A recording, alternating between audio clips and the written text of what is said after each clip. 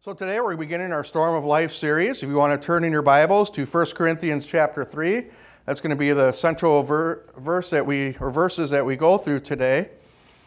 And today we're going to be talking about the purpose of storms. And storms in this case isn't talking about thunderstorms, it's not talking about tornadoes, not talking about even those horrible snowstorms that we had in February of this year. When I speak about storms, I'm talking about the situations in life that really challenge us in our faith in God.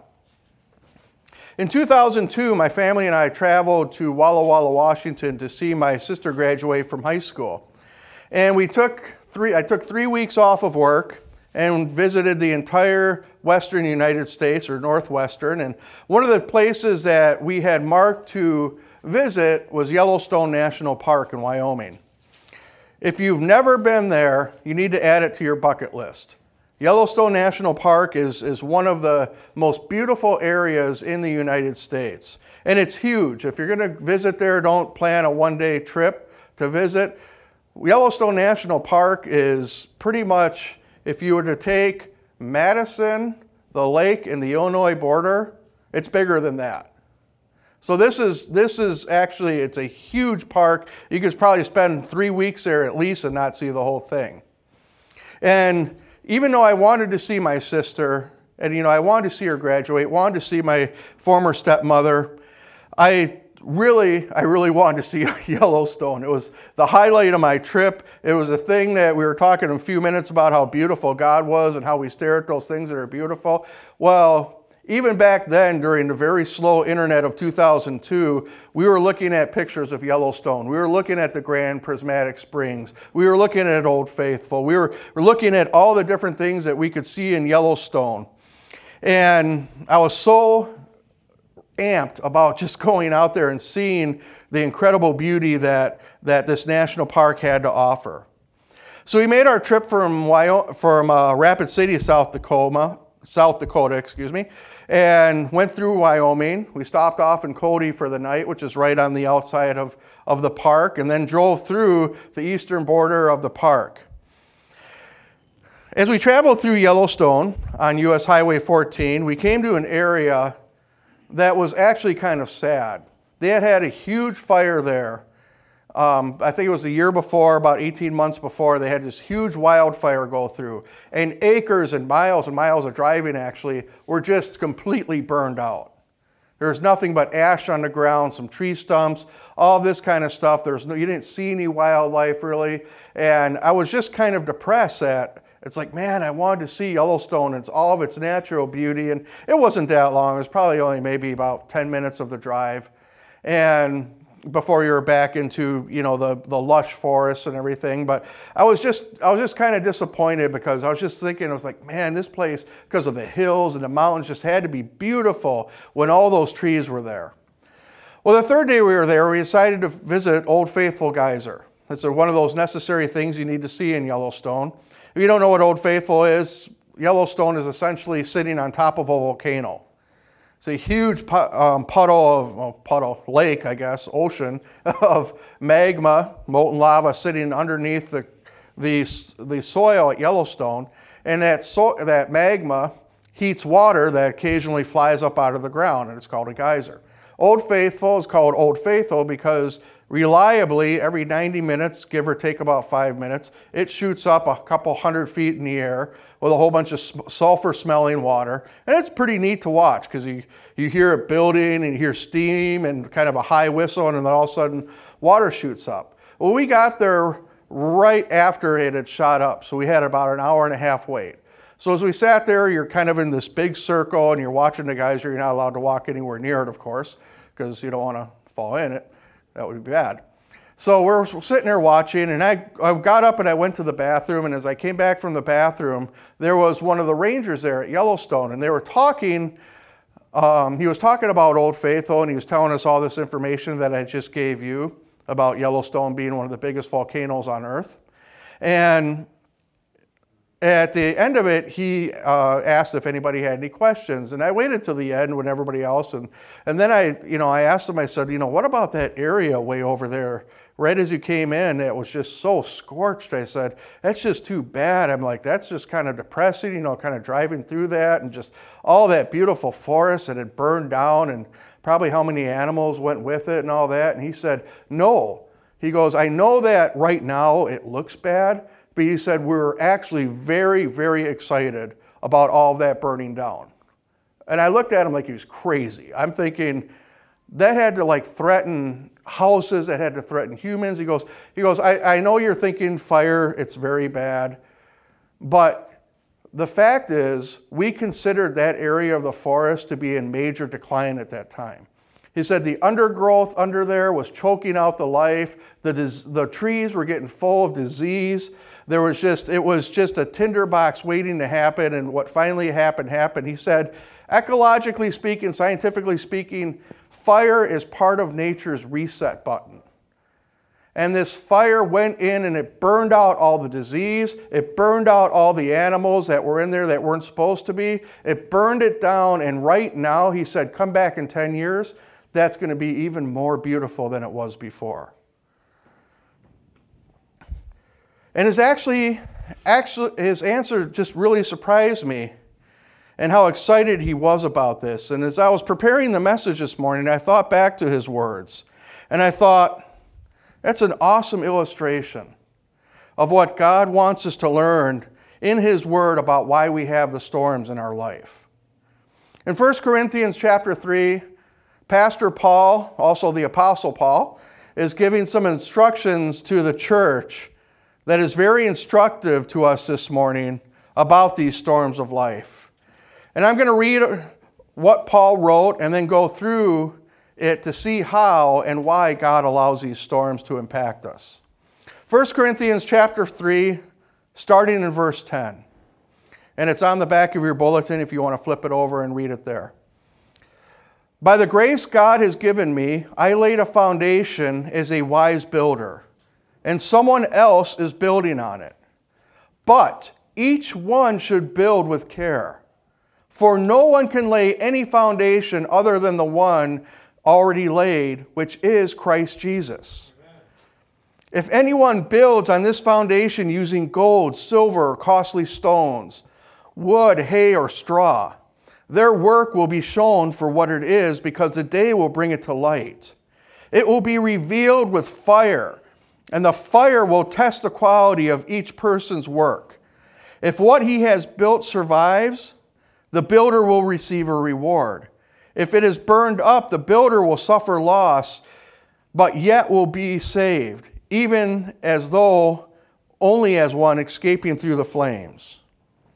Let's pray. Father God, we ask, Lord, that you just make this scripture and this idea about the purpose of hard times in our life, that you'd reveal the truth behind it, that you would use it to build our faith, and that you would use it to put a foundation down that will withstand any storm that life will throw through it or flow in it, and that you would help us to even have a joyful spirit during these times, because we trust that you are working out our salvation and making us into a prize and a trophy of grace to show the entire universe.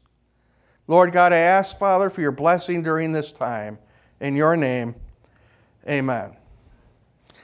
Now, there's three basic truths I want to look at this morning regarding the purposes of storms in our life. And these storms come through the trials and hardships that occur, and they have a purpose. And the first purpose is to test our foundation. To test our foundation. Paul was talking a lot about foundation in this passage.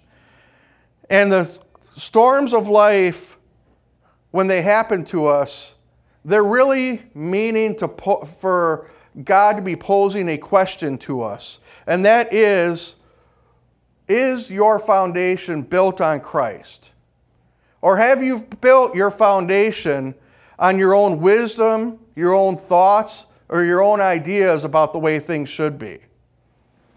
And the way our foundation is tested is that it identifies a problem in the church called backsliding. Now, all of you who have known me for a while, you know my natural personality is that of an introvert. Introverts like me, we're not really social people. We live in our own heads. We're generally not people who are going to be throwing parties or wanting to go places of big crowds and be part of huge social events. However, it doesn't mean that we don't care. We care very deeply. I consider myself a keen observer of other people, and particularly people I care about. And over the years, I've watched people walk with Christ and seeing their ups and their downs and their kind of walk with God, that all of our walks with God kind of go like this. And hopefully they're always going in a generally upward progression, but they kind of dip and curve a little bit when it comes to our passion and our zeal for Jesus. Pretty much everybody who has ever lived will go through a period of backsliding. And this backsliding word is just a church word. That means that your relationship with Christ has cooled off at some point. And your focus has switched from living for Him exclusively to living for something in this world. In Wisconsin, we see it every November. Churches empty out about the third week of the year because everybody runs out and goes deer hunting. If I wasn't a pastor, I might be there. I love to hunt deer. I love that time of the year of going deer hunting. And the problem for us Christians is that when we decide, either through a conscious decision or by simple neglect, to start to move our lives away from Christ and His church and go toward the world and its temptations, is that we start building on a foundation that can't support that lifestyle. For example, if I got permission from the board to extend the patio at the parsonage, I need to dig out an area about 3 to 4 inches deep. I need to pour some gravel in there, and then I can pour cement and concrete into there, and it will form a new patio. And it would serve me well in that purpose. However, if I extended the patio out, I know most of you probably haven't been to the parsonage, but patio is between the garage and the house. If I extended the patio out further using patio specifications and then decided to expand the garage out, that isn't made to support vehicles. You need about 8 inches dug out and graveled and concrete to be able to support a vehicle. And if I decided to build a structure on top of that insufficient foundation, it's going to cause the whole garage to become unstable. The same thing happens in our life when we accept Christ. We die to our old way of thinking, and the Holy Spirit comes in and begins something called the process of sanctification. Sanctification is another big church word that means to take something which is common and make it holy. If I go outside and I pick up some mud out of the ground, and I bring it and I plop it on your table, you're going to think I'm a little nuts, right? You're like, what are you doing plopping a bunch of mud onto my kitchen table? However, if I take that same mud and I take it home and I mix it with the right ingredients, and then I put it on a wheel and I make a beautiful bowl out of it, and I put it in and I varnish it and everything else and put it in a kiln and then bring it to you and put it on your table, you would think that's an incredible gift. Sanctification is kind of the same thing in that we are taking something that is normally just kind of worthless, which is us before Christ, if you want to really be honest, and making it into something that is very valuable. In other words, sanctification takes something that is sinful and living for itself and taking it into and making it holy and somebody that's living for Christ. And I've seen over and over again that people who have been sanctified, when they backslide away from Jesus and their passions begin to move away from Him, that their lives explode into chaos. I've seen it time and time and time again. I watched an elder in our first church. He had been saved 35 years. And he was ordained into ministry through that church. He had lived for Jesus, won hundreds of people to the Lord, suddenly got caught up with another woman, left his wife, lost his business, not even through the divorce, just totally his life completely fell apart because he had that thick foundation and then tried to build worldly things on it, and his whole life fell apart.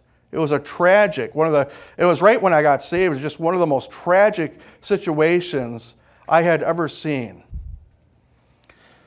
Why does people fall apart like that? Because the foundation that Jesus built can't stand up to willful rebellion against him. That's right. You can't mix that with that and expect it to stand in the midst of a storm. Now, Jesus, I think we would all agree, is probably the world's greatest subject matter of spiritual issues. And the greatest expert on exactly what is happening in the spirit realm when people backslide and willfully walk away from Jesus. He put it like this in Matthew 12:43. Jesus said, when an impure spirit comes out of a person, that's a person that's getting saved, that's turning away from their sinful lifestyle and following Jesus. When an impure spirit comes out of a person, it goes through arid places seeking rest and does not find it. Then it says, I will return to the house I left. When it arrives, it finds the house unoccupied, swept clean and put in order. This is a person that has received Christ. This is a person who has been cleaned up by the Holy Spirit, but through willful rebellion or neglect has walked away from Jesus, and the Holy Spirit is no longer living there. Verse 45, it says, then it goes and takes with it 7 other spirits, more wicked than itself, and they go in and live there. And the final condition of that person is worse than the first. Right. So we see those several steps. That unclean spirit comes out, speaking to the person who gets saved. Second, the person backslides. They turn away from Jesus. That home is swept clean, but there's no one living there, giving demons the right to go squat. And then that dark spiritual influence of this fallen world comes back in, and it was even stronger than it was at first. And that foundation of Jesus is not designed to deal with that situation. And so that person crumbles, and it brings them down. So this is what happens when people backslide all the way out of their salvation. I just want to make that clear. This is a person who was following Jesus and then decides, again, through purposefully or neglect, to walk away from Jesus. This is what the spiritual picture of what happens. And this is the primary function of the church, is to hold each other accountable. To hold each other accountable. Now, when we talk about accountability, it doesn't mean that we're peeking in each other's windows at night. It doesn't mean that we're looking in your car to see what you're listening to. It isn't that. Accountability is out of love. It's protective to make sure that we cross a finish line in a condition ready to meet our King. That's right. Amen. It's love. It's not just being intrusive or being a nosy Nelly. It means I love you and I want to see you cross that finish line. It's also why God allows the storms in your life. It's not because He's angry with you. It's not because He's some malevolent God up there polishing a thunderbolt with your name on it. It's because He loves you and He has mercy on you, and He wants to expose those things in your life that will lead you away from Him. And that leads us to the next point of why God allows storms. And that's to get rid of those things that do not help us in our walk with Him. And the Bible calls these things wood, hay, and straw. Or in some of your Bibles, it might be wood, hay, or stubble. One of my favorite worship songs of all time is one by the founder of the Salvation Army, General William Booth. It's called Send the Fire. It starts out saying, "O God of burning, cleansing flame, send the fire. Your blood-bought gift today we claim. Send the fire today." We see fire throughout the Bible, don't we? How does God appear to Moses? He appears in a fire in a bush that does not consume the bush. How did he appear to the Israelites when they were led out of Egypt? He appeared to them as a pillar of fire by night. How did the Holy Spirit appear on the day of Pentecost? As flaming tongues of fire resting upon the heads of every person in that upper room. Have you ever asked the question of God, what is it with this fire? Fire is something that humans usually fear. Why are you using fire as something representative of us wanting in our life, of something that we beg for you to send? Because fire destroys wood, hay, and stubble. If you were to have a pile of hay sitting here and you walk up to it with a flamethrower and hit it you don't even need a flamethrower, just a match for some dry hay and throw it in there, woof, that stuff's going to go up like crazy. And if you want to be free of your struggles, free of addictions, free of your sin, spend time at the altar seeking Jesus. Spend time in prayer, going after Him. That's what these storms of life are meant to refocus us on. The things that matter. And Jesus is what should matter in our life. Plead for Jesus to send the fire of His presence into your spirit today. There's a worship song that we sing here that says it well. That says, turn your eyes upon Jesus. Look full into His wonderful face. And the things of earth will grow strangely dim in the light of His glory and grace. If you have surrendered your life to Jesus, if you are a Christian here this morning, you're a child of the King of Kings. And God is a good Father. God is a Father that does not want His children to live beneath the thing He has called them to. Too many Christians are happy to be living in the gutter when God wants you to be living in a palace. But that's what sin is something, it's a weight that drags us down. And He wants us to live in the fullness of His favor because He's a good Father. And a good Father will do whatever it takes to get His children to come back to Him. And if our King, if our Father sees us building upon something outside of the foundation He provided, then it's His love and mercy that sends that storm to quickly come into your life to test that thing that you are building and to show you that what you're building on is not something is going to bring glory to Him. That's why all of us, it's one of my main prayers to God, is that He keeps me on a short leash. Let me explain. Many of you have met my dog, Candy, if you've been over to my house. Candy is a 105-pound yellow Labrador retriever. We got her when she was 6 months old.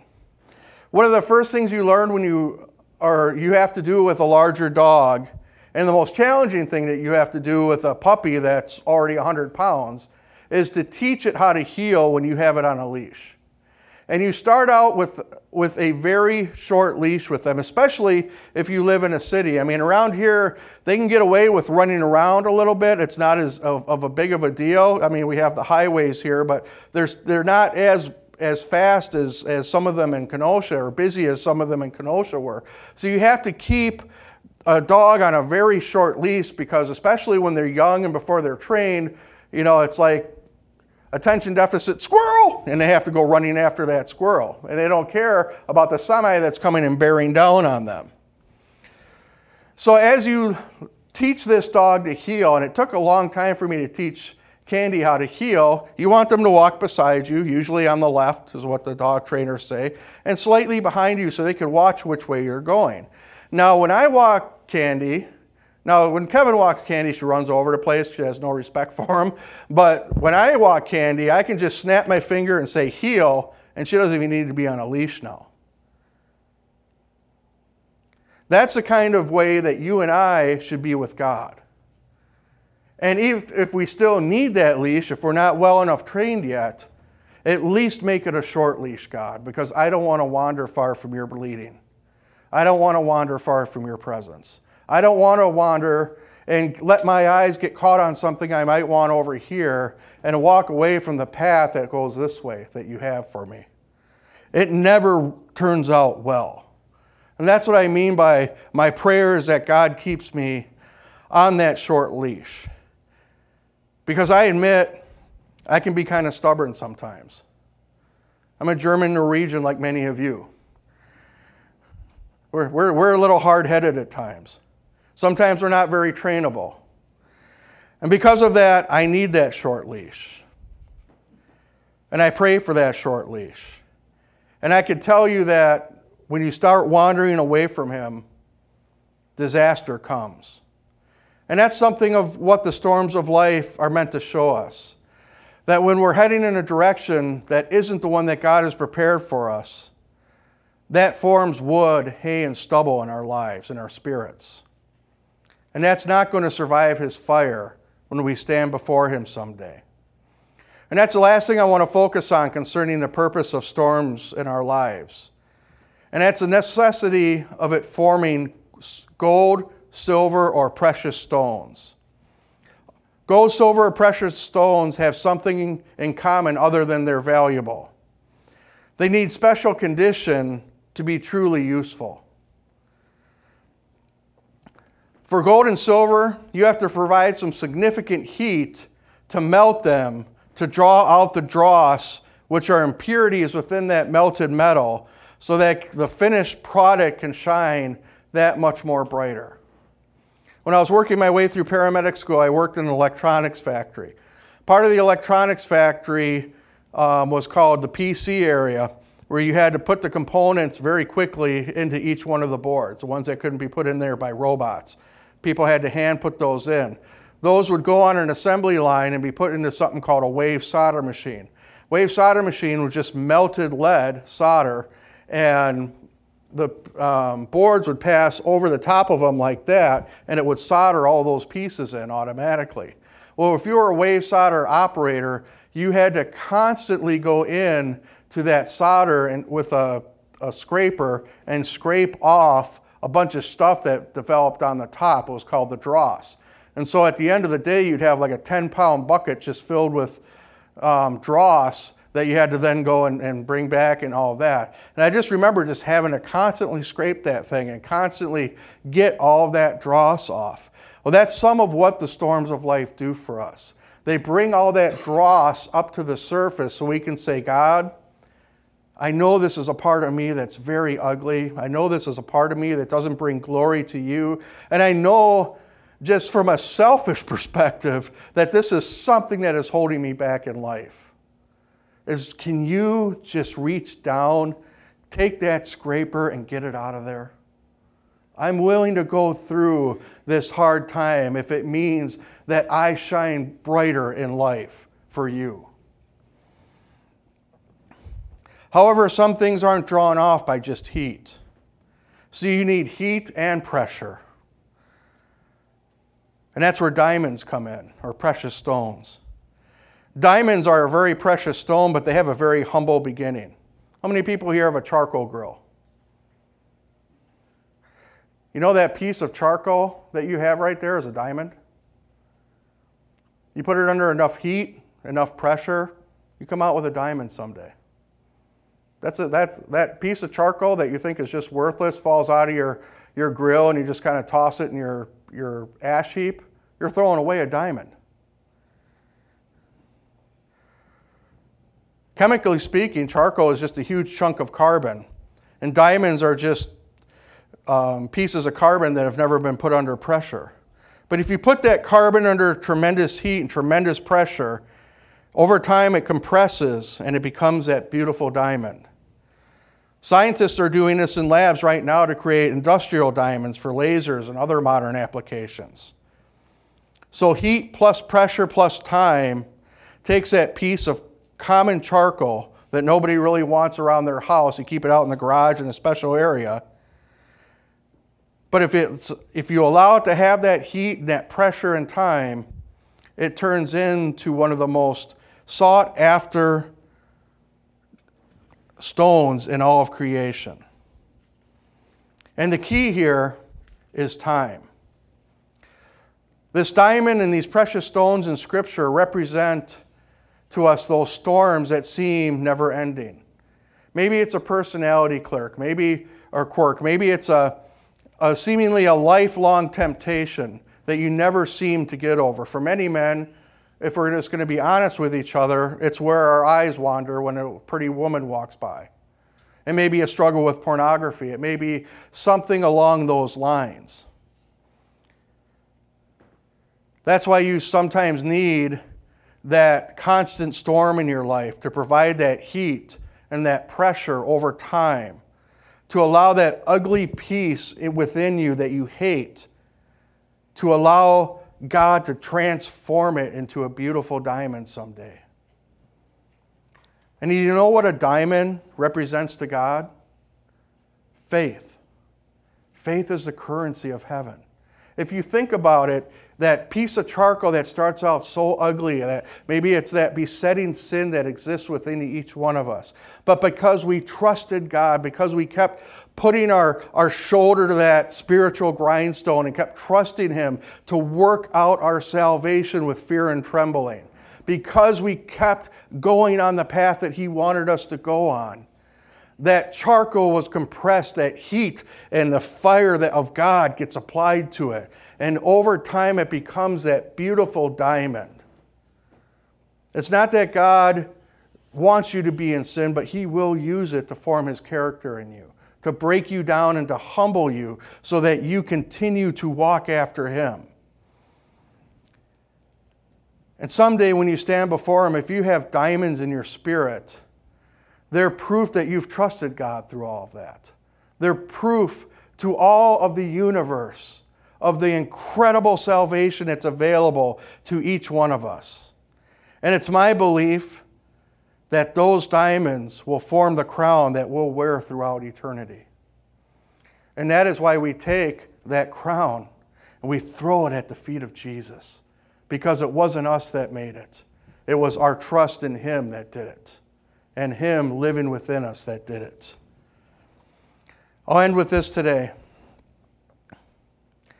God's mercy in the storms of life.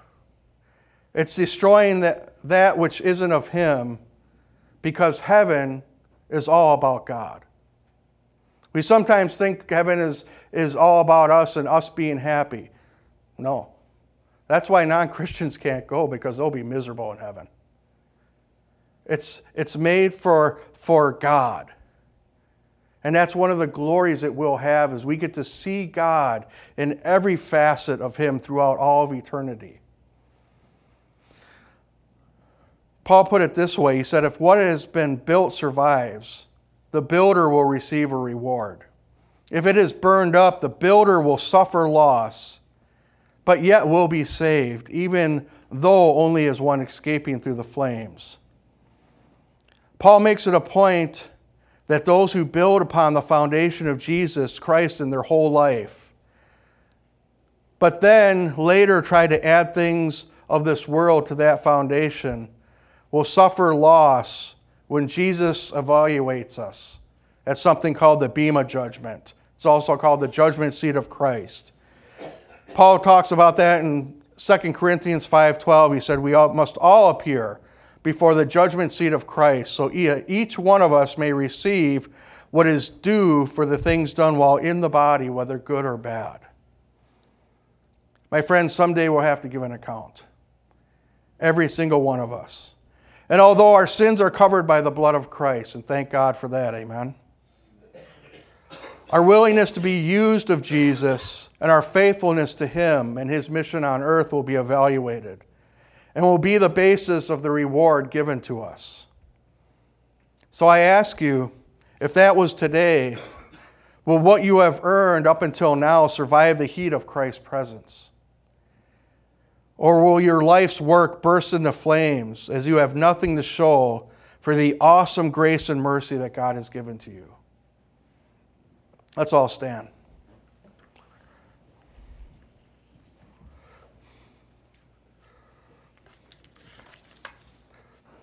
Early in my Christian walk, I was introduced to the writings of a man named Leonard Ravenhill.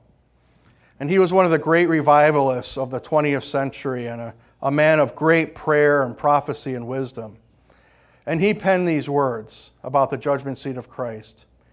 He said, "When I stand at the judgment seat of Christ and he shows his plan for me, the plan of my life as it might have been had he had his way. And I see how I blocked him here and checked him there and would not yield my will. Will there be grief in my Savior's eyes, grief though he loves me still? Would he have me rich and I stand there poor, stripped of all but his grace? Well, my memory runs like a hunted thing down the paths I cannot retrace." See, the purpose of these storms is simply to make us into God's diamonds, precious in his sight. These diamonds will be a result of the perseverance no matter what hits us in life. They're going to be the natural outworkings of faith in our lives. It will be the only thing from this life that follows us into eternity.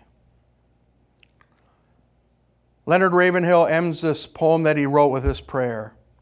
He said, "Lord, of the years that are left of me, I give them to my hand. Take me and break me and mold me into the pattern that thou hast planned." Let that be our prayer today. Lord Jesus, we know that there are areas in our lives that we try to separate out, that we try to stick into a closet somewhere thinking that you can't see them. But you do see them.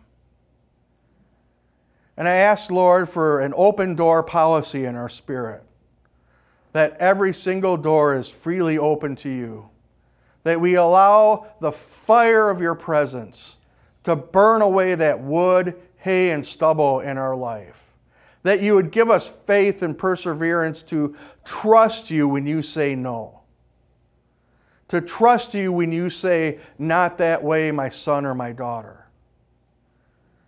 That you would enable us to put our complete faith in you for everything that is within our lives, whether it seems good or bad at this time.